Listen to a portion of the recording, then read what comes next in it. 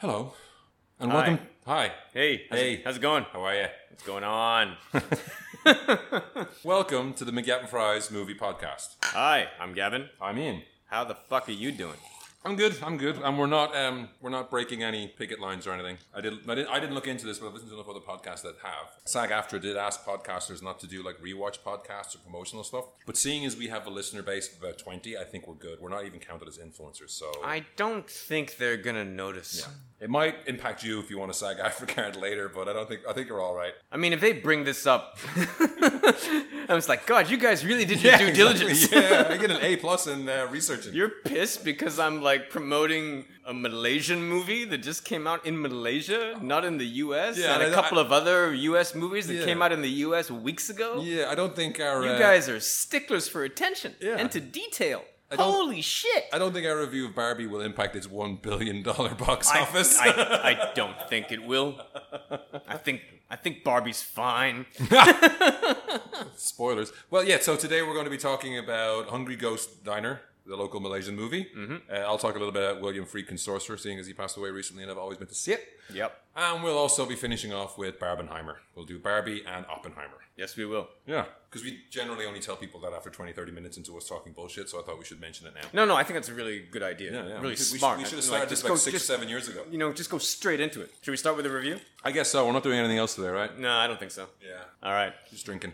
All right, so last night I went to a Friends and Filmmakers screening of Hungry Ghost Diner. So apparently I don't count. Thanks, John. Make of that what you will. Yeah. It's not my fault. Did you get invited to like the gala? No. Me neither. Oh, Yay! shit. So, fuck. Anyway, this is the feature-length directorial debut of John Cho. And I worked with him on one of his short films called Salvage in 2015. I worked on a Carsom ad for him quite a long time ago, where I looked wistfully out the window, and it took himself and Benji about 3 hours to get a whip pan sorted. So, I mean, like, John has been directing for a while now, like, he's been doing, like, corporate stuff and commercials and short films. This is his first feature film as a director. Also weird ads, and you got me to do some voiceover for that as well. So while I didn't get invited, he has paid me in the past. Yeah, and... So I probably couldn't talk about it if I wanted to. It's paid. It's in my interest to give him a good review. Oh, really? Wait, you got paid?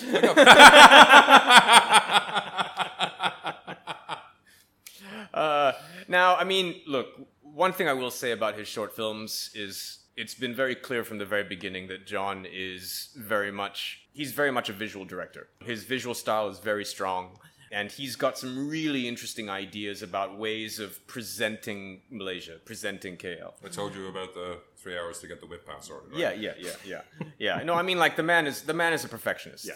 And I'm really, really happy for these guys because they have had, they've been kicking this project around for like about 7 years. And as a filmmaker myself, it takes a while to get things off the ground. And, when you've had a project going for 7 years in different incarnations, at one point it was supposed to be a series and it came close to being done. And then it got shelved or it got canned or whatever. I don't know the exact details of the story. Mm-hmm. So the fact that they have been able to finally make this happen and to make it happen in a very uncompromised way, in a way that is true to their vision, kudos to them, congratulations to them. Well done. Fuck all of that. What's it about? It's about fucking ghosts, man. I thought you were going to say family. Because I've watched the trailer and I've literally no idea. No, it is about family. It is about family. All right, so it's about this girl. Her name is Bonnie. She's played by Chen Kiet Yok. And she has a food truck called the Hungry Ghost Diner. Ah. Now, the movie starts when she's a child and her mom has just passed away and she's at her mom's funeral and everything, and then her dad is there, and he's called Bobby, but you never really hear that. You only just kind of hear him referred to as the dad. Then you've got the uncle, played by Sam Chung. Dad's played by Eric Chen. So the uncle, played by Sam Chung, is known as Akyu. And basically, at the beginning of the film, so you have her as a child, and you kind of see that she has this connection. From the very beginning, that she has this connection that she can kind of see things. Okay. And it all kind of revolves around the Hungry Ghost Festival. So she is wandering through the streets, and this is like 2001, I think. Year 2000 or 2001. And she's wandering through the streets, and she's seeing different things and everything. And, like, she passes out. The dad and the uncle find her, and find her by, like, an offering of food and everything to do with, like, and her mom's picture is there. And then, so fast forward 20 years later, Fast forward 20 years later, she's running this food truck, Hungry Ghost Diner. She gets visited by her uncle, Akyu, and I don't think I'm giving anything away here from even from the poster, and because I didn't see the trailer. Like, I went into this movie cold. Yeah. As an adult, she's visited by an uncle, and I think it's made very clear from the very beginning that the uncle is either about to pass or has passed, and where he's in transition. They share a moment, and this is also taking place during COVID, and so then they share a moment, and then after that he disappears. She goes to visit her dad and their old abandoned coffee shop. And she and the dad don't get along. She tries to leave. She can't because of COVID. They lock everything up and everything. And so she is forced into kind of reconnecting with her dad. And also, when she is with her dad, she discovers that her uncle did indeed pass away. Yeah. In a nutshell, that is basically it. I mean, to talk about it anymore, that's the setup. To talk about it anymore would be to give a lot away, because the way the story unfolds, it's not one of those twisty stories. So all you really need to know is the setup. To talk about it anymore would basically just be telling you exactly what happens, and it's not one of those like, oh, plot twist, plot twist, plot twist. Yeah. It's not that kind of film. Once you kind of understand what's going on pretty early on, and then after that you're either on board or you're not. It's a solid story, well told. I mean, look, I was on board. Yeah. I was on board. I tweeted about it earlier today, or X'd it earlier today, whatever the fuck you want to call it. Fucking shill. You know, like basically like saying that it's smart and it's heartfelt and it's well acted and it's a gorgeous looking movie, and that is 100% true. Tech Z, the DP, like, just shot the shit out of this movie. This movie is gorgeous. Cool. Like, it really, really is beautiful to look at. Like, every frame is awesome. It is incredibly well acted. All of the cast members, another guy who's in it, Fabian Liu, who was in Live by Night, unbelievable, versatile actor. Yeah. You know, I mean, like, the role that he plays in Live by Night compared to the role that he plays in this is just like, it's night and day. Trying to, like... Oh, yeah, I know him. Yeah. And he's a guy who's trying to develop this premium, high-class, like, food court, and he's, like, trying to, like, get Bonnie on board and everything. But the whole thing is, like, a fucking mess. Because especially during, like, COVID. No one's fucking buying this shit during COVID. And COVID plays a huge role in it. Which is interesting, actually. I mean, that makes me want to go and talk to John about... Because if this is a 7-year-old story... What was the excuse to have the daughter spend time with the dad before COVID? Yeah. Like, that's an interesting thing that I'm only just thinking about. So yeah, Fabian Liu's really good in it as well. Probably Hujan or something like that. Rain. Hujan? Maybe. I mean, it's got style to spare. I mean, if you're familiar with John's work, with the stuff that he's done in his short films, it is a very, very stylishly made film. The performances are all incredibly real. There's no big showboating acting or anything like that. There's no histrionics or anything like that. I thought it was really cool.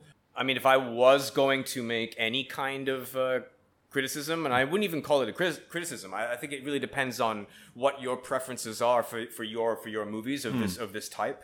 I think that there were moments with, I don't want to give anything away, but there were moments with other family members that I found really funny, and there wasn't enough of them. Oh, okay. Like there were some really, really funny moments, and I think the film could have benefited from more of those moments. Okay. Because the film does take itself very seriously, you know, as it should. You know, I mean, for the subject matter and everything. But it's a 2-hour movie, and you do feel it. Okay. And even like to be fair, like even John at the beginning of the screening, he's like, it's a 2-hour movie.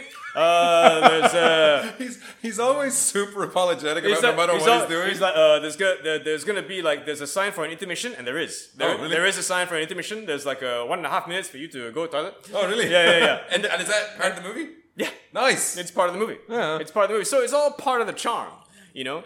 But I think like, being a 2-hour movie is not necessarily an issue. I mean, like, we're going to be talking about Oppenheimer later, and Oppenheimer's 3 hours, and it didn't bug me. Yeah. You know? But I think one major difference is that there's, from scene to scene, Oppenheimer's pace varies. Mm-hmm. That wasn't really the case with this film. Yeah. Is that every scene was kind of paced exactly the same. Mm. And when your movie is 2 hours, after a while, you notice the running time. You need some rhythm. Yeah.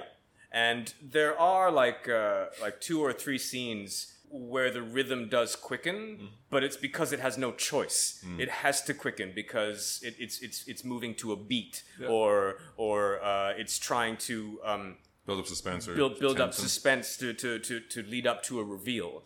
Outside of those moments, people talk like this, and then they pause, and then they reply. So it's a good movie for ASMR fans. I'm saying that there's a lot of pauses in this movie.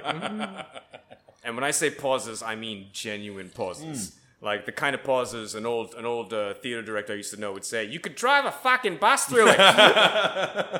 Now, I don't have a problem with that. Yeah. You know, those kinds of pauses can be very effective. And in some of the scenes in this movie, they are incredibly effective. All I'm saying is that if your movie is 2 hours, those scenes add up. Yeah. And that's my only gripe. That's my only gripe with the film. That was the only thing that kind of like stood out for me. Outside of maybe 1 or 2 interesting music choices. But aside from that, I mean, it's a solid piece of filmmaking. An incredibly solid piece of filmmaking. I'm really happy that they have managed to make this film happen. Everything else that I said about it, like, it's 100% true. I mean, it is incredibly smart. It is very heartfelt. The performances are great, and it looks great. Did you recognize anything around the back gate here? Did you recognize anything around the back gate? Apparently, No. they shot. You don't know. I don't know if they shot outside or they shot interiors. No, and that's a good sign. Because that means I was just engaged. Yeah, because I ran into the what's Sandy, production designer, production manager, John and Benji, and they're like, "What are you doing here?" And I was like, "I fucking live here. What are you doing here?" Yeah. What I have to say about pacing and everything, I mean, honestly, like, these are minor gripes. These are small, annoying things that filmmakers do where it's kind of like, well, what would you do? Well, I would lose 10 minutes. But I'm not, this is not my vision. Yeah. This is John's vision. And it's a pure vision. Yeah. And you should go see it. Yeah, no, I mean, I think I saw someone else saying you don't have to apply the moniker for a Malaysian film. It's a good movie. Oh, yeah, no, absolutely. No, I fucking hate it when people say, hey, for a Malaysian movie, not bad. Yeah. I fucking hate that shit. Because that's not good enough. No, I mean, the movie it's either good or bad. It's either good or it's bad. And this is a good movie. And it deserves to find an audience. So, I mean, I saw yesterday, so like TGV are supporting them, and they have like, you know, they put together these like fake retro posters. I know. They're awesome. They are awesome, but it's Feng Tao beer instead of Sing Tao beer. Yeah. It's Taigor, Taigor. Yeah. I called him up on this, so he's already talked to me about it. But he said like they called it Belfast Extra Stout, but they also put on the label from St. Patrick's Gate, Ireland. And I told him, John, you can do Belfast Stout or you can do St. Patrick's Gate, Ireland. You can't do both on the one bottle, mate. You've just offended the entire island of Ireland. You could call it Athlone Stout and maybe get away with it, but if you have like, you know, there's just there's a little bit of what do you call it? Tension between some of those areas. You know what I mean? Just a little bit. Just a little bit. So. There was a movie about it recently. Yeah, right. Yeah. Fucking Kenneth Branagh did not go to St. Patrick's fucking Gate, Dublin. Yeah. Oh, and another thing about it, I mean, it's called Hungry Ghost Diner, so obviously food plays an important role. And as someone who loves food and has emotional connections to food, I felt that. Did it give you the same feels as your anime food porn? Nothing gives me the same feels as my anime food porn. Yeah. Because when you're watching anime food porn, you know there's a chance there might be some tentacle porn in there later. There you go. You're not going to get that in John Cho's movies. Nah. Not a hint.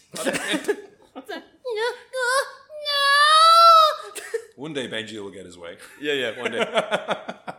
We know your shit. You sick fuck. It's not slander if nobody's listening. There you go. So yeah, no, I really want to see it. I just didn't. I wasn't going to get around to this weekend, so I'll try and catch it during the week. And also, like, there's no review here, but I also hear that Russia is really good. Which one's Russia? Russia is the film that Shamil Othman directed. It's a remake, and the original was directed by his dad. Gotcha. Yeah, I heard about Othman Hafsham, and I've heard really good things about it. I want to check that out. It seems like a good season. I mean, I haven't seen. I don't know that one in IMAX. I don't think is great, but like, there's plenty of them coming out again. Yeah. Plenty of Malaysian movies out there. So yeah, like Baccarat is coming out. So if you've seen a Malaysian movie, let us know what you think about it, and we'll probably try and get to see them. I used to see a lot more because I was doing it for free, but nowadays I have to ration that shit. Well, just to take a slight left turn, William Friedkin. I mean, we try not to turn this podcast into the Guess Who Died This Month, Week, whatever podcast. But if William Friedkin fucking dies, you need to do something. You need to pay attention. So and it was also that list that fucking list that popped up of like movies that you've seen, like that odd list. that I'd seen one more than you, was it? Two more. Two more. Yeah. Have you seen Three Idiots? No. I knew that was one for some reason. Yeah. And I haven't seen The Notebook. I have. Those ones stuck in my head for some reason. Piece of shit. Yeah. Fucking manipulative bullshit. I put it out on the McGat and Fries podcast tweet X fucking at Twitter. It's just fucking Twitter. It's Facebook is Facebook. It's not. How Meta. dare you sully Gina Rowlands? Twitter is Twitter. Yeah. Is it? Yeah. So if you want an Asian movie you like, just put it on Twitter. But yeah, so Sorcerer is something that like in later years, all the movie freaks I follow in the US and places would be talking about. Like there's a director's cut I think came out a couple of years ago. There's screenings around the US and places where they do things like, It's so funny that you brought this movie up because I was recently doing some work with our mutual friend, Chiran. And he brought this movie up, and he was talking about, it's like, have you seen Sorcerer? And then the fucking William freaking Roy Schneider? I'm like, no, never fucking heard of it. Schneider. This is I was going to say, Scheider is also another, Roy Scheider is another Army Hammer for me. Army. Because I thought for years it was Roy Schneider. The guy from Jaws, like, who's that? No, it's Roy Scheider. Roy Scheider. Yeah. Not Rob Schneider. No. Roy Scheider. Yeah, the guy from Jaws. You learn something. You learn something new every day. I swear I'm getting dyslexia. Why? Because I see shit and that's not what it is. Yeah. I have that when I'm typing. I type shit and it's worse. So I mean, I've had this on my list for a while because that poster of just the truck and the guy in the foreground on the fucking rope bridge is insane. And I had to watch it. So it was. I also have To Live and Die in LA. I'm going to get to that later. Did you see that trailer? Yeah. People posted of the ADD trailer for that. It's like it's shot like a 2000s trailer though. In 89 or something like that. Yeah. Looks badass. That is cocaine, man. That is fucking cocaine. I can't remember his name. The guy who plays Gus Grissom in CSI Vegas. William Peterson. Yes. So I've always wanted to watch that because of William Peterson. I didn't know Willem Dafoe was the fucking guy he was after. So that's next on my list. That was all cocaine, man. Yeah. God, that man sounds familiar. Sammy Davis Jr. So Sorcerer is it's a 70s movie. The first hour of this movie is 4 things happening to 4 guys and there's no trucks and they're nowhere near South America. And I was like, I don't know what this is, but one of it is just this French guy, Bruno Kremer, who's, he seems familiar, but I can't place him what he's been in. And it's him just like being called on all this debt and then just literally running away from it, like a dinner with his wife. He just like something bad goes wrong, he just leaves. And like it's only after the third it's only when you get to Roy Scheider that you realize, these are all the horrible things that have happened to these people to get them to this. It also has like it has title cards for everywhere except for the unnamed South American country where they end up in. And there's like they all end up working for this oil company in the arsehole of nowhere, going there to hide out and never making enough money to get the fuck out of there until something happens. Terrorists blow up an oil well, and again I said this is an hour into the movie. Terrorists blow up an oil well. When an oil well's on fire, you have to blow it out. You have to explode it out to put the fire out. The nitroglycerin they have has been sitting there for 30 years or 10 years in the jungle. All the liquid nitro has seeped out of it. There's a demolitions guy like puts his hand under the bottom and then goes outside very slowly and just flicks his fingers, and it's like those little Chinese crackers things. Oh yeah. And it's like all the top is useless, but the bottom is super volatile. If you kick that box, it'll explode and kill everybody. Why is this movie called Sorcerer? Like what? We'll get to that. So the whole point is. They gotta get people who can drive these broken ass trucks 2,000 miles to get to where the oil well is. They can't put it in a helicopter. They even show. Other movies just say we can't put it on a helicopter. 70s ass William Friedkin shows a helicopter doing some shit landing, and the guy getting out and saying, "Yeah, we're not gonna be able to do it this way. It's way too volatile." This movie sounds shit. It's a bit odd, but then it gets going. So like then you have the 18. But then it gets going. Yes, after an hour. People who complain about modern day pacing don't know what the fuck they're talking about. Exactly. I deal with these assholes every fucking day. And after an hour, they start fixing the trucks. So I think one of the trucks has the statue of Pazuzu from the. If I got to hear someone tell me that my first act is running too long one more fucking time, you're gonna make them sit through the fucking first hour of William Freakin' Sorcerer like, with their eyeballs taped open. Watch fucking Sorcerer, you pieces of shit. But when it gets to it, it is like they got like 3. They just got 3. Here's your inciting incident. Yeah. They've got 3 boxes. In each truck.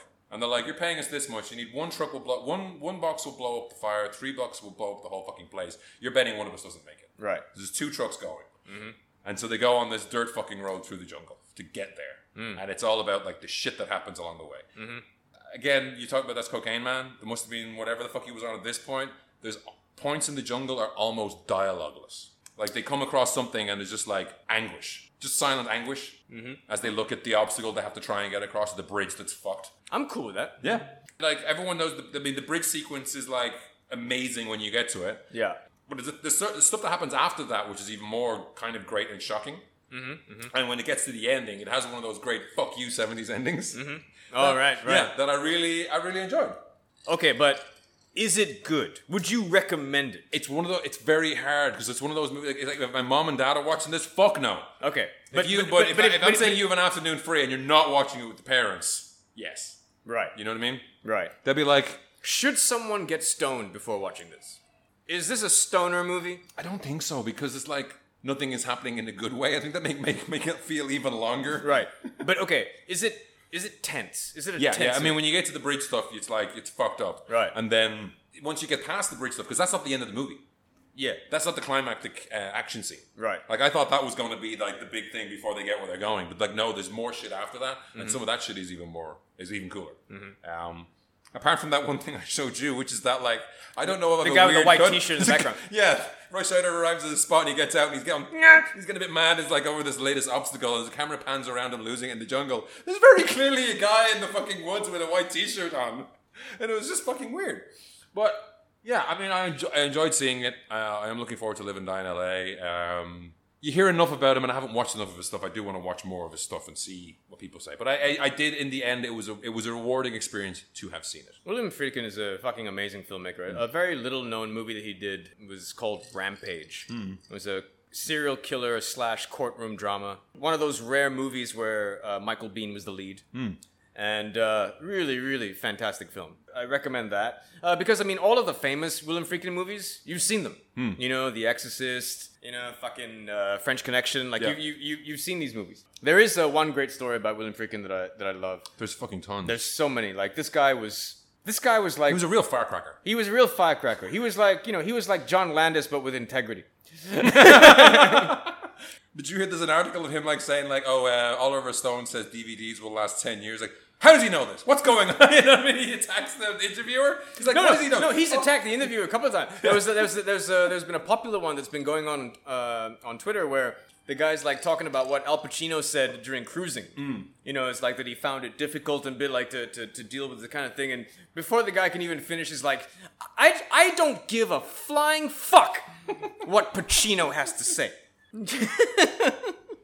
You know, it's like Tommy Lee Jones. Now that's an actor. Let me tell you about Tommy Lee Jones's. I'm paraphrasing. Yeah. This is not word for word what he said. It's like, let me tell you about Tommy Lee Jones. Now that's an actor. His process, watching him work. Now that's someone I respect. You know, just like fucking. For Sorcerer, they couldn't blow something up in Sorcerer, so they looked for an arsonist. They hired an arsonist from New York who's like, I'll blow it up for $3,000 in a flight to Miami. And that's what they did. In The Exorcist, he would fire off live rounds. Yes, I've heard that one. You know, to just like get a reaction out of actors. Which, okay, like I don't agree with that shit. I don't agree with that overboard. Shit. Okay, look. If you get their agreement in advance, maybe. But like, don't tell them when you're going to do it. Yeah. That's one thing. Yeah, I mean, just being a complete dipshit. Yeah. So it's like, it's not all gravy. No. But I mean, okay, so minor spoilers here if you haven't seen The Exorcist. If you haven't seen The Exorcist, that's your fault. At the end of the film, someone's dying. Yes. And a priest gives them their last rites. Yes. Now, the priest who gives this guy his last rites wasn't an actor. He was a real fucking priest. And he was given the last rites, and William Friedkin was just not getting what I need. Not getting the emotional quality. So he goes up to this priest. Real priest, not an actor. He's like, do you trust me? Priest goes, what? And it's like, do you trust me? Priest goes, yes, I trust. Before he can even answer, finish his answer, William Friedkin slaps him really hard across the face. And he's like, do it again. Roll now. So if you see the movie and you see this priest giving the last rites and he's crying and his hands are shaking. That's why. That's because he just got fucking bitch slapped by William Friedkin. By William fucking Friedkin. Did you see the clip that was going around with Nicholas Winding Refn? Nicholas Winding Refn, like, I don't know what the context is, but they're just saying like, yes, people were saying, Only God Forgives wasn't great, but I consider it a masterpiece. And William Friedkin was like, can we get a medic? We have a man with a problem here. It's a piece of shit. Just fucking with them. Great. Look up a lot of that. You just look at the hashtag William Friedkin on Twitter. There are so many great clips, stories, and like snippets and books that are fantastic at that. I mean, he wasn't just a great filmmaker. He was one of those firecracker characters. He was like a dying breed. He was old Hollywood. Yeah. He was old Hollywood, where like these fucking guys were too weird to do anything else apart from movies. These guys were just fucking off their tits insane. But yeah, I enjoyed it. Well worth it. All right. Looking at the bits and pieces of articles afterwards, everyone in the movie fucking hated it, so it's interesting what they got out of it. He called Roy Scheider difficult and moody and like his Jaws blockbuster thing, and all the rest of the cast, he kept telling them they weren't the people he wanted. No, he was nuts. Yeah. He was fucking nuts. But Linda Blair had really nice things to say about him. He was really, and you would think she would hate him more than anyone. All the pea soup and beds and fucking flying around the room. Because she permanently hurt her back, making that movie. No. Moving on slightly, there's a new Exorcist movie coming out, and there's a picture of Reagan in the shop. Yeah. And it's the cover of it's a movie poster from another movie she was in years later. Oh, it was Repossessed? Yes. No, I don't think it's Repossessed, but it's just it's supposed to be a framed picture of her as a hint. Right. But it's just it's a DVD cover of something else. All right, so next, Barbie. The Barbenheimer experience. Yes. Did you wear pink? I did. I had a Gorillaz pink t-shirt years ago, but I'm more of an autumn color, so I didn't have anything pink. No, I wore pink. I even did the photo in the fucking Barbie box. We couldn't because it was late and I wanted to. No, I didn't give a shit. I was like, we're fucking doing it. I want my experience.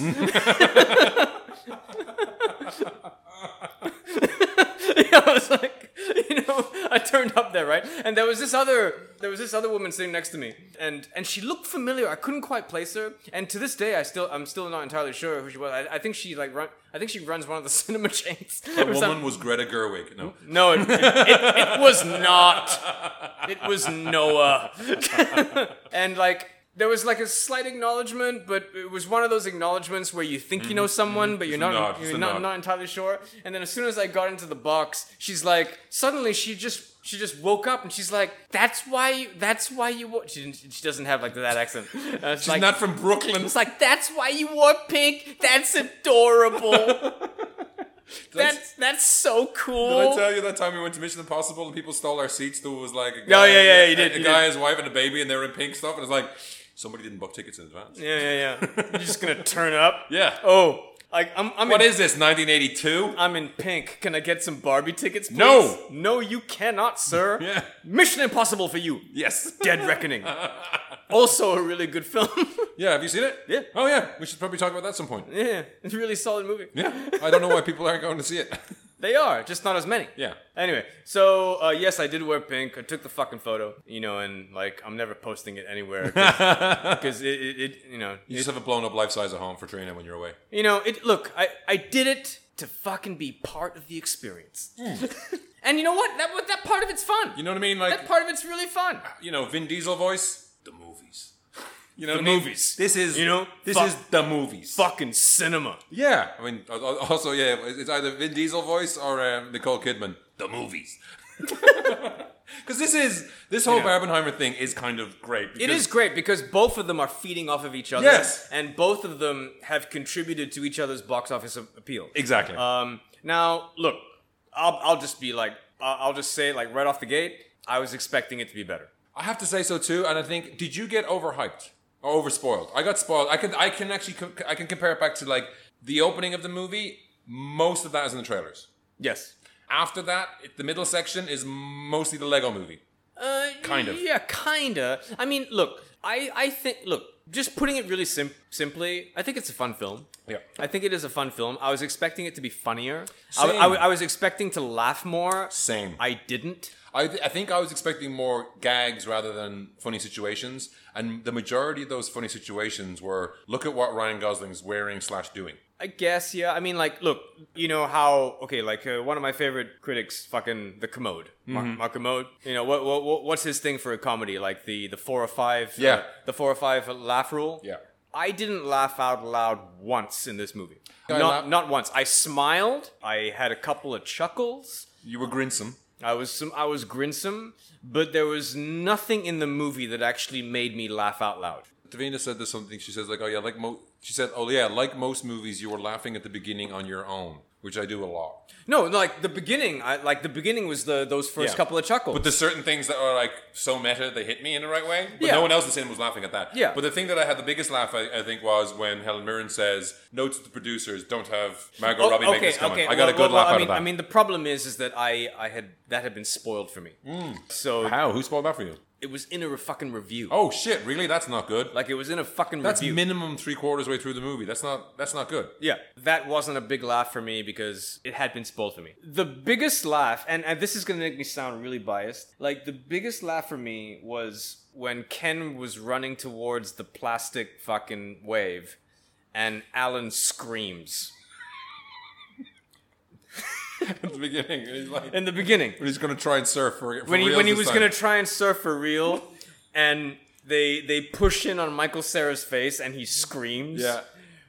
That was the biggest laugh for me. I think I got a big laugh. Like, again, we're showing our bias, but when Michael Cera's in the back of the car and then starts fighting all those builders. Yeah. No, I mean, like... I fucking love Alan. Alan's the best. Alan's the best. I want an Alan now. I want it out. No, and that is the fact that they have not relaunched that fucking doll Yeah. is a huge marketing fucking faux pas. You know, it's like, at least give it a shot. Like, Yeah. you know what? Like, he didn't work in the 60s? Hey, a lot's fucking changed. We have so much Scott Pilgrim merch. What's one more Alan to add to the mix? There's a lot more disenfranchised motherfuckers out now than If there I can ever get an was. Alan in original packaging and then also get like a Scott Pilgrim outfit for Alan, it sells itself. Holy shit. Mattel, give us a fucking job. Yeah, throw Because us you a guys bone. are fucking bullshit. Will Ferrell, call us. You know, it's really fucked up, and I mean this sincerely, that the funniest characters in this movie are the males. Yeah. And you know, it's like this is one of those movies that's it's like culturally the way that it's been embraced. Yeah. As a guy, you feel really nervous talking about certain shit. In a way, You know what I mean? It's like, I know where you're going with this, and I think we should say like America Ferrera's rant. We agree with all she's saying. It's like we're not in disagreement with any of that stuff. We're not Barstool I Sports. found her rant annoying as fuck. But it's like not intended no, for you. no. So I mean, you don't have to take that on board. no, it's like everything she's saying is true. Yes. But the way in which it was projected, and after you've kind of sat through the entire movie, it's like, I'm not, you know, whatever. I think smarter critics than me have said that like that is a great point to make, but then the rest of the movie doesn't follow up on it. Like she just says it to people and they just restore the status quo. I mean, the problem is that the movie's messaging is so ridiculously heavy-handed that by the time What is the message? Because by the end of it, they just restore the status quo. I know, I mean, like, the messaging for me seems, like, pretty damn fucking clear. It's like, you know, like, women should run shit. Men are fucking idiots. Yeah. And in some cases, that is true. Now, there have been some men who have reviewed this movie as that this movie hates men. Yeah, no. I don't agree with that. No. I don't agree with that at all. I would bet my mini fridge that it doesn't hate men. Yeah. I never at any point felt attacked watching this No. movie. However, I did feel that the decision, in the way in which the Barbies were going to be represented, and the way in which the Kens were going to be represented, and the way in which the Kens were going to respond to the patriarchy and all of that kind of shit, and the way that the Kens were going to remake Barbie World and all that, were so on opposite ends and so extreme that there was zero balance. I mean, that's kind of how I felt about it. Yeah. And so it's like, look, They didn't even try to have President Ken. They were just everybody was mini fridges, and I've always hated Matchbox 20. No, that was great. That was great. That was great. You know, so it was like, and the thing is that you're trying to do all of these things, and while you're doing all of these things, for me, the movie stopped being fun. I felt it was a little bit like assembled together from parts from other movies. Like I said, a little bit of the Lego movie here, the meta stuff. If I had a nickel for every time Will Ferrell played a somewhat misunderstood corporate head in a movie built around a toy IP line, I'd have 2 nickels, which isn't a lot, but it's weird it happened twice. I mean, look, I think that Will Ferrell's casting, even though he did crack me up in this movie, I think his casting was a huge fucking mistake. It should have been Robert Downey Jr. It should have been anybody else. Doing the same thing over again made it feel like they were rehashing things. Yeah, exactly. It should have been anybody else. Yeah. Like Robert Downey, I don't even know who. Robert Downey Jr. would have been fucking great. Yeah. You know? And like, Matthew McConaughey would have been great. Yeah. You know? All right. Let's get some dolls going. Let's get some fucking dolls going on here. You know? No, because then I think like someone like Matthew McConaughey actually would have made your point even stronger. Yeah. You know, like Will Ferrell is bizarrely asexual. Yeah. You know, and the rest of the Mattel board and choosing to portray them all as men when that's not really the case in real life. But even having one woman there who's like playing the stereotypes up would have been a different gag. But yeah, I don't know. There was missed opportunities. As I said, there were missed opportunities. Walking through it was like the laugh quote wasn't there. So that's why we're not nitpicking. But this is what happens when we're watching movies. When we're watching movies and people say like, "Oh, you're just nitpicking," it's like no. When I'm watching a movie and I'm thinking about this shit, it means the movie has lost me. I want nothing more to be wrapped up in a movie like a warm blanket that carries me through from joke to joke or from event to event, and I'm just swept up in it. That's what I want. Yeah. When that doesn't happen, that's when I start doing this shit. Yeah. And that's when and even Davina said, she was like, I thought it'd be funnier.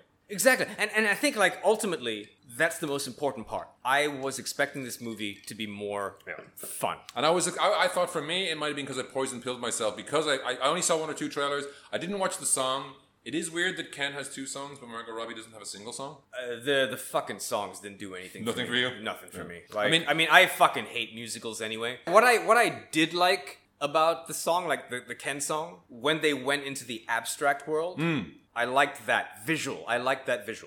But then again, I am not the target audience when it comes to anything musical. And we're not saying we hate the movie or you should hate it either. It's just that it didn't work for us. No, I don't hate the music. It's like, I don't hate the movie. I actually like the movie. Yeah. I actually like the movie. I don't love it. Yeah. I wanted to love it. Exactly. And I think that's the fucking problem. Exactly. It's one of those things where it's like, yeah, I just wanted more. Yeah. I just wanted more. And I don't know... Again, because it's Barbie, I don't know if that makes me a fucking asshole for fucking thinking that. Yeah. You know, I don't. You know, like, and that's one of the weird things that happened to me watching this movie because I didn't see it on opening weekend. Mm-hmm. We saw it a couple weeks later. You know, like I watched it a little bit later after I was aware of some of the fucking discussions that was going on about it. You know, like, and you know. And people rallying behind it and all that. And it's like, I wanted to fucking love this. And I actually think we saw it in like a quarter full cinema. Oh, and also Daddy Cinemas and in Pavilion fucking didn't fill the screen. Mm-hmm. They didn't put it full. Oh, right. That was like bars on the side. And look, to be fair, the screening that I was at was like 3/4 full. I was clearly in the minority. Oh, people were laughing. Because I was thinking we were in a 1/4 full screening, and I thought maybe if we'd seen it with a bigger crowd laughing and getting on, we might have got swept up more. But then, you know, that's not every movie. You can't guarantee that's... I mean, okay, look, it wasn't... I've laughed my ass off in movies when there's 3 people in the cinema. Yeah, I mean, look, it wasn't like fucking gross point blank, something about Mary kind of laughs. You know, like there was a lot of giggles. Yeah. There was a lot of like, but enough for you to feel that people were engaged. Yeah. That wasn't my experience. Yeah, same. Yeah. Again, I'm not sure whether I was overhyped. But having said that, and I do want to point this out. I do have tremendous respect for the film. Yeah. For having the balls to do something. Because when they, like, when you, like, hear, oh, they're making a Barbie movie, my immediate thought is fucking Trainwreck. Yeah. Not the Amy Schumer movie. Which she was going to be in this originally. Or she was. When it was a very different version. Very different version. Because I'd be very curious to see that version. And we've also been very remiss in that we haven't talked about Margot Robbie at all because she so embodies stereotypical Barbie. Like, it is insanely good how well cast and well... Like, she is that. Yeah. No. Look. From a technical perspective, this movie is... Look, I have nothing to complain about. Yeah. Costume design, production design, the casting, it's perfect. It's all perfect. I almost missed Lizzo singing the song the second time. It's like, oh shit, she fell down. Like Liz is singing "You Fell Over, Girl." Are you okay, girl? She starts talking to her in the song because I kind of missed that because it was so much going on at the beginning. Yeah, I think it's like, look, Margot Robbie's perfect. Ryan Gosling's great. Yeah, Michael Cera's awesome. America Ferrera is great. Like the casting, I don't have any complaints about the technical aspect of it, and I think that I think it's one of those things where it's like I don't feel so bad not talking about them because the movie's been out for a while. Yeah. So everybody knows that part's all fucking fine. Yeah. The discussion points are different now. Yeah. But having said that, it is one of those movies where I'm like, look, regardless of what I think about it, I absolutely think you should see it. Yeah. Because this is a cultural moment. This is a cultural moment. And it is a movie that you should absolutely see and make up your own fucking mind. Yeah. Yeah. Yeah. Yeah. Go see it. Yeah, yeah. If you haven't already. Yeah. I mean, the one or two of you fucking out there that hasn't fucking seen it. It's made $1 billion worldwide, right? And you know what? Like, congratulations to Greta Gerwig. Because, like, Little Women's awesome. I'm a fan of hers. You know, like, I'm a fan of hers as a filmmaker. And this is a very... So, hey, wait. You see Little Women. What were the other movies? What are your favorite other movies? Of her other movies. Lady Bird. You like Lady Bird? Yeah. Okay. Actually, I would say that Lady Bird, out of all of her movies, is my favorite movie. Because I don't know... Everything about her makes her a person I would love her movies. I watched Frances Ha. I was bored as fuck. I love her take on... I have not seen Frances Ha. You should watch it. It's got Adam Driver in it. It's got other people in it. It's black and white. I mean, this is my fucking catnip. It's not mine. No. And I did not like it. And then Little Women was amazing. And people who complained about not understanding the different times were like fucking idiots. It's fucking obvious. Yeah. But Lady Bird left me cold. All I can remember is the car scene now. I saw that early, and Davina was even with me, and I can't even remember anything about it. My favorite Greta Gerwig to this day is Lady Bird. Yeah. Including, like, from everything she's done. That's my favorite movie she's done is Lady Bird. Yes. I mean, this continued her streak of of being whelmed by her. It's more about us than it is about the movie, I think. I mean, I wonder if I had seen this 100% cold, would I have enjoyed it more? Oh, I think absolutely. Yeah. Absolutely. But again, I think the Lego movie did it better. No, but I think for and this sounds terrible, but like, like when an indie filmmaker goes into big budget studio filmmaking, that kind of machine of which I really don't have any fucking experience at all. Would you love to be ground up at least once for $10 million? Oh, God. Feed me to the machine, boys. Fuck yes. Spit me out with $10 million in my pocket. If they said to me now, would you like to make Barbie 2? I'd be like, fuck yeah. Yeah. Well, we can talk about Barbie 2, but how about Alan the movie? I would direct the shit out of that. Yeah, I know you would. Just do that scream for like 2 hours. It's 2 hours of Wally Brando. Yeah. Wally Brando Alan. There's another great... No, that's another great fucking... toy set. Yeah, alright. Part was it? What's the one where he has the tiny moustache and the alter ego? Youth and Revolt. Youth and Revolt Alan. I mean, again. It's like, what are you gonna do? Shoot with your gun? That's so long ago we did that movie. Oh, yeah. It's a great movie. Yeah. Anyway. Yeah. Like, regardless of what anybody says about this movie, this is a cultural moment and you should absolutely see this movie. Yeah.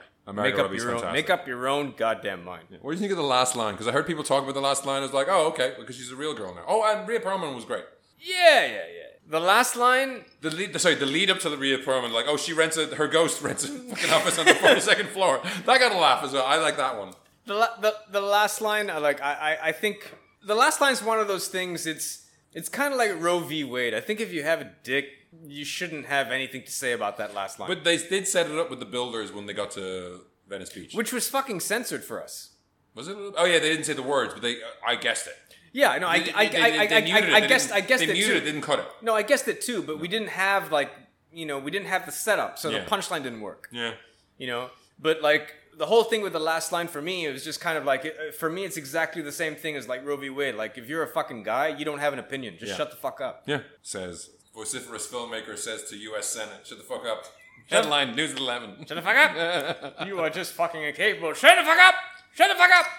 And with that, we'll move on to the second half of the Barbenheimer equation. All right. Barbenheimer equation of quantum mechanics. Yeah. This is going to make me sound like a fucking asshole. What? This is going to make me sound like a fucking asshole. Like, after talking about the most strongest feminist movie of recent years. You love this movie with nothing but men. I loved Oppenheimer. From the first frame. Look at all these men doing science. It wasn't even that. No, it's got nothing to do with that. Like from the first shot of the fucking raindrops and the puddles and the intense close-ups of the physics and the fucking atoms like reacting against each other and the sound design, I was just like, Science, bitch! I was like, I don't care what anyone says. I fucking love this movie. and just to like throw it on the other side, like, you know, when I first watched Wonder Woman in IMAX. Wonder Woman IMAX? Yeah, when I first watched Wonder Woman in IMAX and seeing that very first fucking push-in shot of Themyscira, I was like, I don't care what fucking happens for the rest of this movie. I love this movie. It's the same thing. It's the same thing with Oppenheimer. You were all in. I was all in. Like, I was immersed. It was, I think like that's the key word is there's something about the way, because I don't necessarily feel this way about every Nolan film. I wasn't a huge fan of Tenet. You call it Tenet every time we Tenet. talk about it. Tenet. I'm like, what, the David Tennant story? Tenet. Doctor Who and me? Tenet. Tenet. Tenet. Tenet. Tenet. Tenet. Tenet. Yeah, there's no... It's not my fault. It's not that Tenant. This fucking guy... It's not about a fucking landlord. If you have trouble pronouncing your title, then that is your fucking failure as a filmmaker. Anyway. Tenant. Tenet. Tenet. Tenet. Like Tenet. fast step. Tenet. Tenet. Tenet. Tenet. Tenet. Tenet. Tenet. Hey! So yeah. So it's to do with that. It's like... It's got nothing to do with, like... I mean, of course, it has to do with the filmmaker's style to a certain extent, but more than anything, I think the way it started for me was, like, just the perfect way in for me. Like, I was just there. And I found it to be one of the most immersive cinematic experiences that I've had this year, except, you know, not counting John Wick Chapter 4. But John Wick Chapter 4 wasn't immersive. John Wick Chapter 4 was just something that I was just fucking ready awesome! for. I was just fucking ready for it. Guns! You know? Guns! Cars! Yeah. Fucking samurai! Yeah. What's that guy's name? Which guy? Shiroda. Someone tweeted it last night. Hiroshima Hidema. Is that Yeah, that guy is yeah. If you go into Japan with the sword, he will spawn and fight you. It was the tweet I saw because he fought Wolverine. He turned up to help John Wick, and he's in Bullet Train as well. And he has a sword in all these movies. I didn't say his name. Hiroyuki Sanada? It might be. I'm quite sure I didn't say his name right. Don't fucking quote me on that. Yeah. No one gets my name right, so I get a pass for every name's wrong. No, I mean, like, okay, this is. For me, the best way to describe Oppenheimer for me is like it's a 4-star film, but it's a 5-star experience.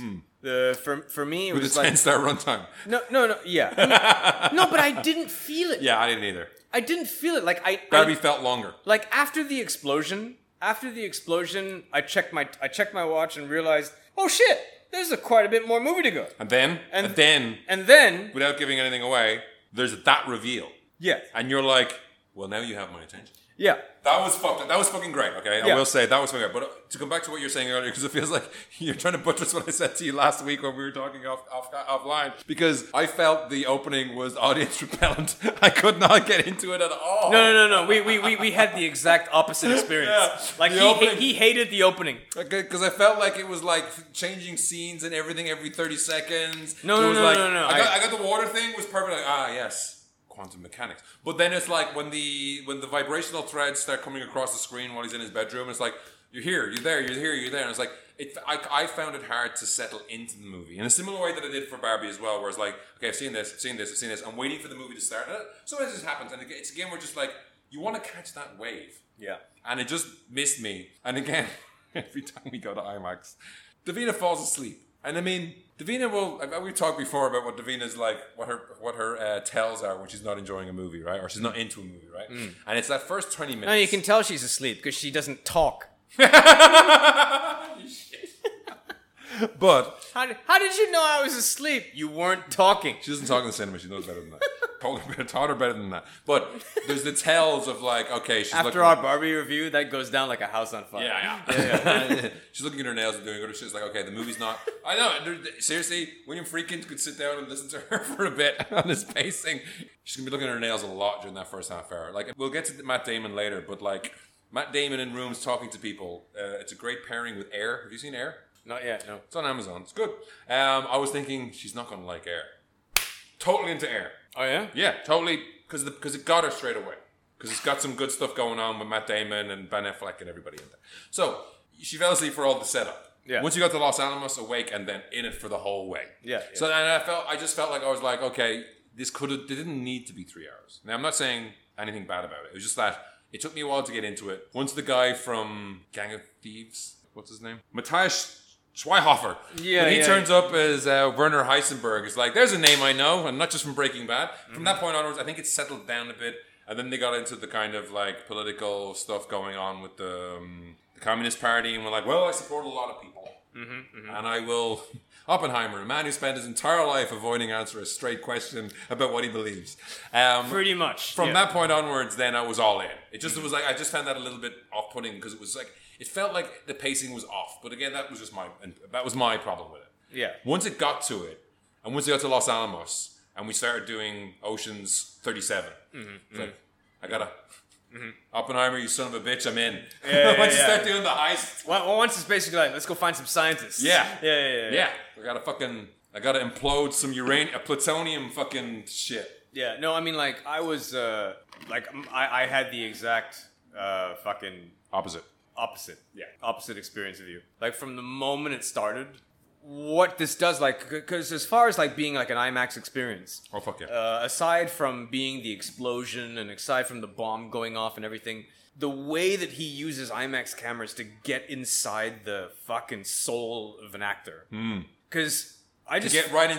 He climbs his ass right up inside Cillian Murphy's blue eyes. Exactly, but it's not just Cillian Murphy. It's even like Robert Downey Jr. like playing against type in black and white. And the thing, and I'm so fucking happy that Robert Downey Jr. is in this because it reminds us how fucking amazing of an actor he actually is. I mean, I don't know what Nolan did, but he finally managed to kick Iron Man out of Downey Jr. No, but there's an interview that Robert Downey Jr. did. I think it's with the New York Times. I could be wrong. In which Nolan actually fucking said to him, "Is like I don't want any of that Dr. Doolittle shit. I'm gonna fucking like get all of your ticks out of you," and he does. Yeah, you know, like and it's, you didn't see Dr. Doolittle, did you? No, I didn't. It's fucking terrible, but it's basically Iron Man, the doctor, the vet, and it sucks. And it's because it's him not doing the work. No, it's not that he's not doing the work. No, but he's doing the work he's done for 10 years. He's doing his thing. He's doing his shtick. Yeah. That's not the same thing as not doing the work. No, but like when it comes to you moving away from Iron Man, doing the same shit over and over again, doesn't help. But you work with a director who's just going to be like,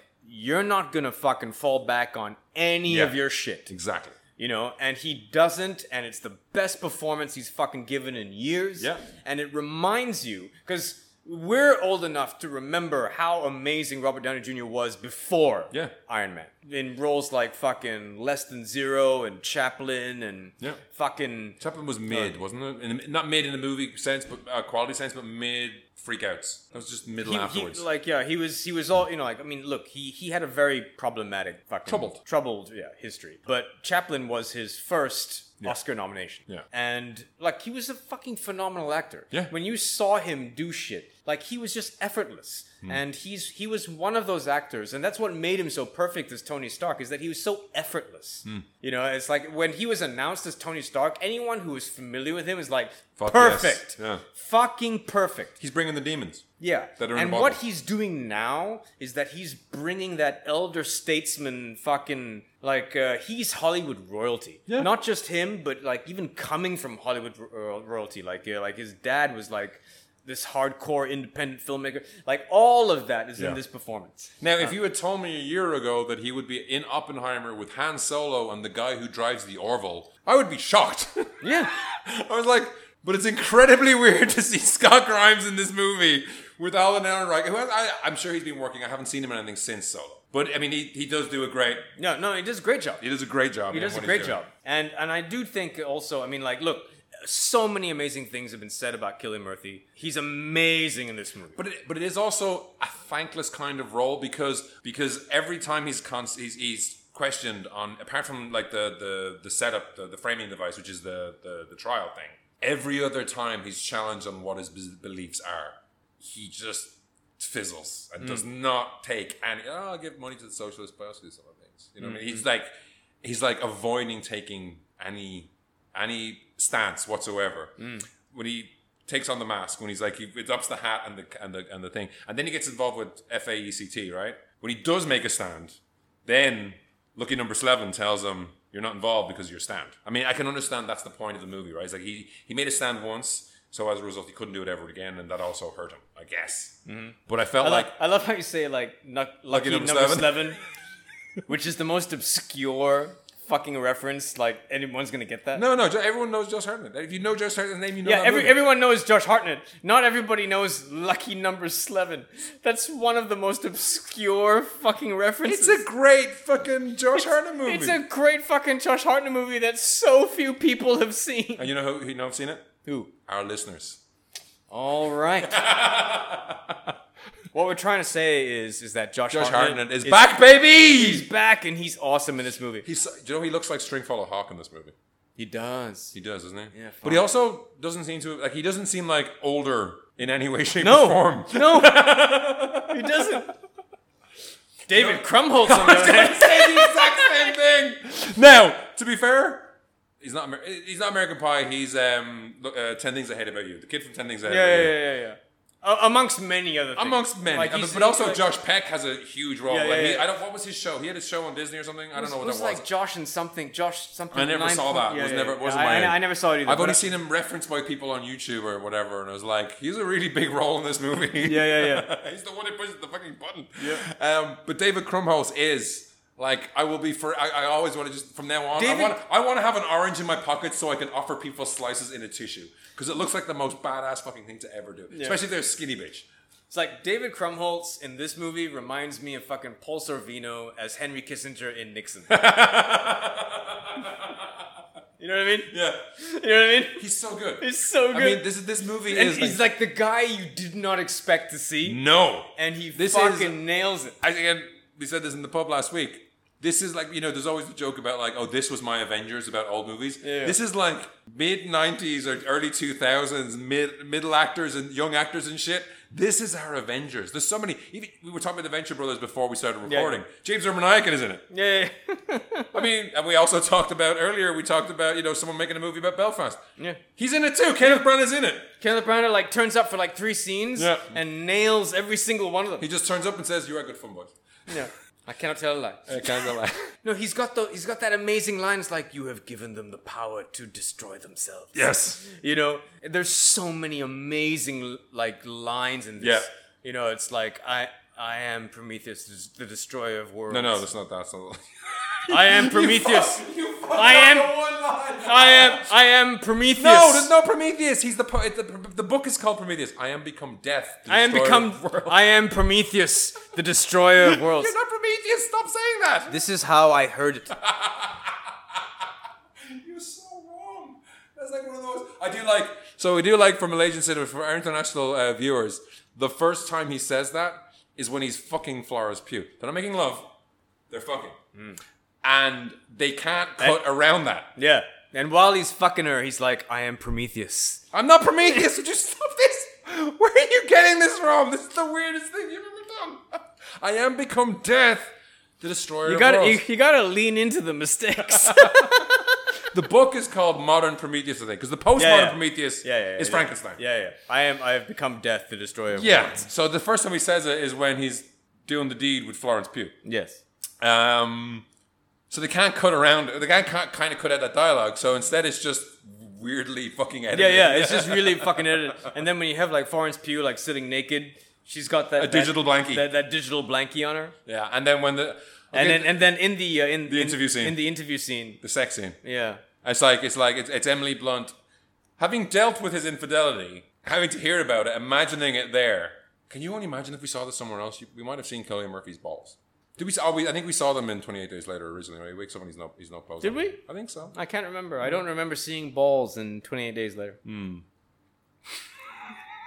But it was, the cuts were a reminder of how childish Malaysian cinema can be. And also, by the way, Florence Pugh and Emily Blunt, they don't necessarily have the most well-developed roles. No. But what they do with them, insane. I felt that for Emily Blunt. I didn't quite feel for Florence Pugh because I felt she wasn't given enough, or it felt like it was very truncated. No. I think Florence. Don't bring me fucking flowers. That was a very interesting thing. Yeah, don't. It's like, where's my flowers? They were married, right? No, they weren't married. Okay, but he said he did have a first wife who's not in it. Yeah. Yeah. Okay, I thought because the way it was set up, I thought it was construed as like she was the first wife, but Emily Blunt, she's more like Emily Brittle. Like she's so, and like when she's losing it in the middle to the end, it's like, why don't you fight back? Yeah, so good. Yeah, no, she was awesome. But she's, again, they're not giving but she had more to do than Florence Pugh. Way more. Yeah. But I think that what Florence Pugh had to work with, I think she did an incredible job. No, I mean, like, look, I cannot fault any of the performances. No. All the performances are fucking amazing. You know that he wrote the script in first person, right? Huh? Who? Chris Nolan. You don't hear this? No. He wrote the script in first person. So someone tweeted this out and it said, like, this page from the Oppenheimer script has traumatized me. And it's just like, Tatlock, I like a little wiggle room, right? They're talking about, like, morals and stuff, right? Mm-hmm. And it's like, do you always toe the party line? It's like, Tatlock considers sizing me up. We are fucking. And it just says, interior bedroom later. We are fucking. Hot, sweaty, little brutal. Tatlock gives up, climbs off me. Oppenheimer, wait. He wrote the whole thing like this. No, but I love how, I mean, like, you can't see this. You might want to post this. This is written like a play. Yeah. It's not like like the interior is the only line here. The rest of it is just like play structure. Can you send me this? Yeah, I saved the tweet and everything because I wanted to bring it up because it was like an interesting. I mean, I heard about it in advance that he wrote it. I didn't know. And what's very odd is that he wrote it in first person, and it's not the first person that the movie pivots on. Yeah, no, it isn't. No, it's Oppenheimer. Once the bomb goes off, can you send this to me? I will send it to you in a minute. Yeah. We're in the middle of podcasting, dude. I mean, I don't mean right now. I'm just like saying later.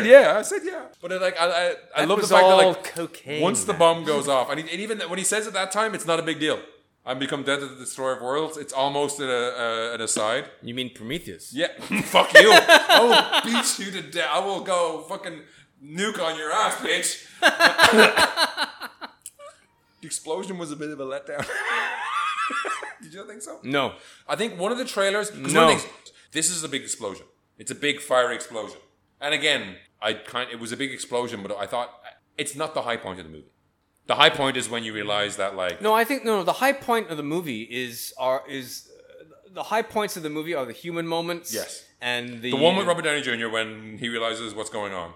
Yeah. And the other one is that, like, when Emily Blunt says to him, do you think that if you let them do this, they will forgive you? Because he has become... Not fucking Prometheus, but he has become death. And the reveal... He has become Prometheus. Fuck you. The destroyer of worlds. The destroyer of France. That's the famous quote. Prometheus, the destroyer of Camden. Particularly that one kebab shop. I have never forgiven them. For getting my cucumber mint sauce wrong. Oh, but the ultimate reveal of what Tom Conti, from Tom Conti, who plays Albert Einstein. Yeah. No. I mean, like Shirley Valentine.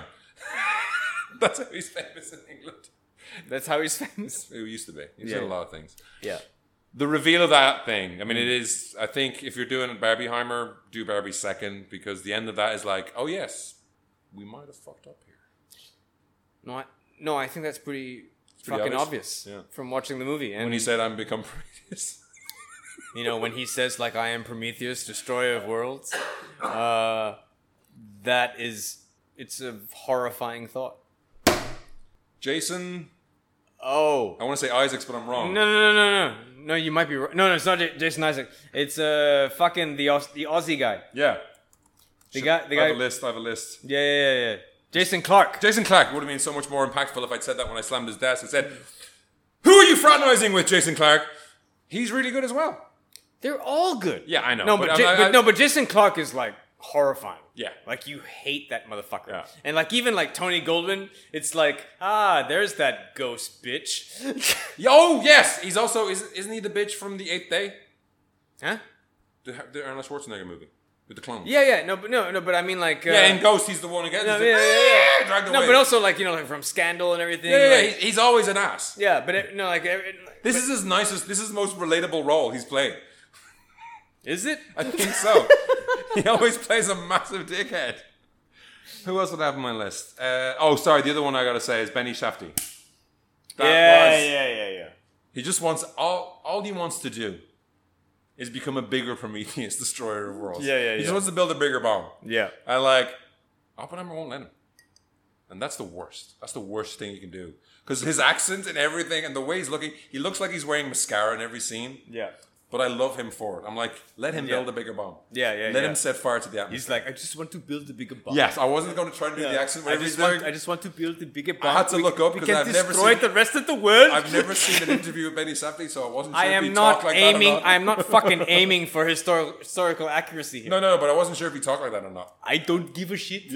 Yeah. Why, Matthew Modine. Why? Also, why isn't Matthew Modine isn't more things? Matthew Modine. I totally forgot he was in this shit. Yes. He just is in the background at different points. No, but he's great. Yes. And Matt Damon. Matt Damon. Matt Damon. You know who really took me by surprise was Casey Affleck. No, yeah, he's small part. Small part, but he's always the weird fucking the security guy. But the fucking general who's just Yeah. like, yeah. Let me just give you some more rope to wrap around your neck. Yeah. But would you say that maybe like this, if you had done this might have fucking happened? Yeah. Fuck you. You just destroyed this person's life. Tell me more. Yeah. He was. I forgot about him. The other one was. This is finally a movie that nails what Dane DeHaan needs to be. He's just this weird, freaky. He just needs to be like a fucking office boy piece of shit asshole. He's like a modern. He should Dylan never Baker. ever be given the keys to the lead in a science fiction epic ever. No. This is what you need to do, Dane. Yeah. You need to be a Weasley little shit. You're a Weasley desk jockey piece of shit. Perfect. You were awesome in this movie. Even just seeing Jack Quaid is like, hey, that's the boys. Sick. That's that guy from the cartoon with the Star Treks. I'm like, word to your mother. Yeah. Betty said that James Urbanaya, also great. David Cornwell also said that. Alex Wolff. What was Alex Wolff big in? Oh, he's like the guy who was in like Detective Pikachu. No, he wasn't Detective Okay, Pikachu. the problem is that Alex Wolff also has a twin brother like Nate Wolff. Oh, okay. Who's the guy from Hereditary? Alex Wolff. I think that's him. All right. I think so. Is that Alex Wolff? Yeah, and then he was in another movie after that, but I haven't seen anything in a while. That's why I saw the name. Like they've both been in shit. That's why it's difficult. Yeah. Because they both really look alike. Yeah. Oh, and also amazing, Olivia Thirlby. She's the one science lady. Yeah, the one science lady. She's like, maybe we shouldn't do this. Yeah. She was like the judge in Dredd. Yes. Like the she's trainee. different now because she's brunette, and I thought she was a complete. I've heard someone mention that, and I was like, no, that's not her. Yeah, she's not wearing a leather outfit. And I know she was the friend in Juno, and she was the fucking like trainee judge in Dredd, and I saw her, and I'm like, fucking yeah. Trainee judge in Dredd. Seriously, that's what you think of Judge Anderson, PSI division. Jesus Christ, you know what? Do you know anything about comics? Do you know anything about comics? I'm talking about the movie, motherfucker. Yeah, but she was a fucking trainee. Tell me more about this Prometheus. Prometheus, destroyer of worlds.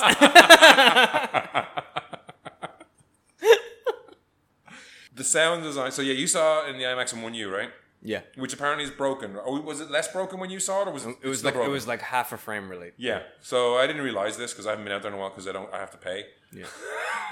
I paid for the IMAX in the Sunway Velocity, so that was fine. The feet, the constant feet. I love that. That was Genius. It was genius, but Genius. it's also like it made the inner ear vibrate to a certain point. I was like, it was genius. really, It was it actually genius hurt sound me. design. Like Yeah. the way that they portrayed that, like Chris Nolan's relationship with sound design is questionable. Now, so you've heard the story that some people theorize the scenes you can't understand in Tenet when like they're on the boat and they're explaining the whole plot is because he doesn't like people who get too much into plot. I think that's a stretch, but he could be that dickhead. He could be. Yeah. But that's a stretch to say that. I think it's also just that, like, I don't know, there's numerous articles that come out with this every 6 months, which are that, like, sound design has gotten worse because they're trying to fit IMAX sound, Atmos sound, your TV speakers, your Bose sound system and everything. So, as a result, the mix is bad. Numerous articles have come out with this. Well, I mean, but it's also like come out that he doesn't believe in ADR. Did you see that there's a nice tweet thread of, like, people say he hates CGI. He doesn't hate CGI. He prefers to do it in camera.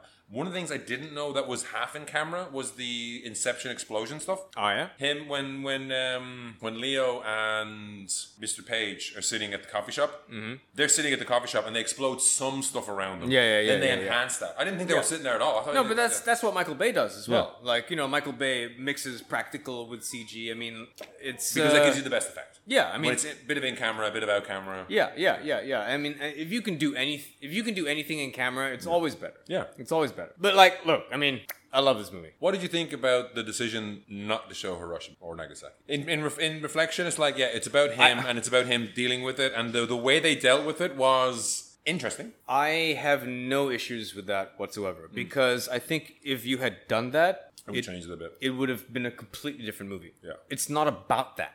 Yeah. It's not about that. And, you know... And it's about their distance from it. Because, like... Yeah, exactly. Exactly. He's doing it to stop the Nazis. Exactly. But it becomes something for something else. When he, as the inventor of this, gets shushed out of the conversation, that's the lesson. Exactly. And I think a lot of people miss that. Yeah. No, I mean, look, I think part of the problem with a lot of films, not just this, is that people end up reviewing the movie they wanted to see. That's exactly what... But that's always an issue, is that people always people go and see movies and they talk about the movie they wanted to see. Yeah. They don't talk about the movie they saw.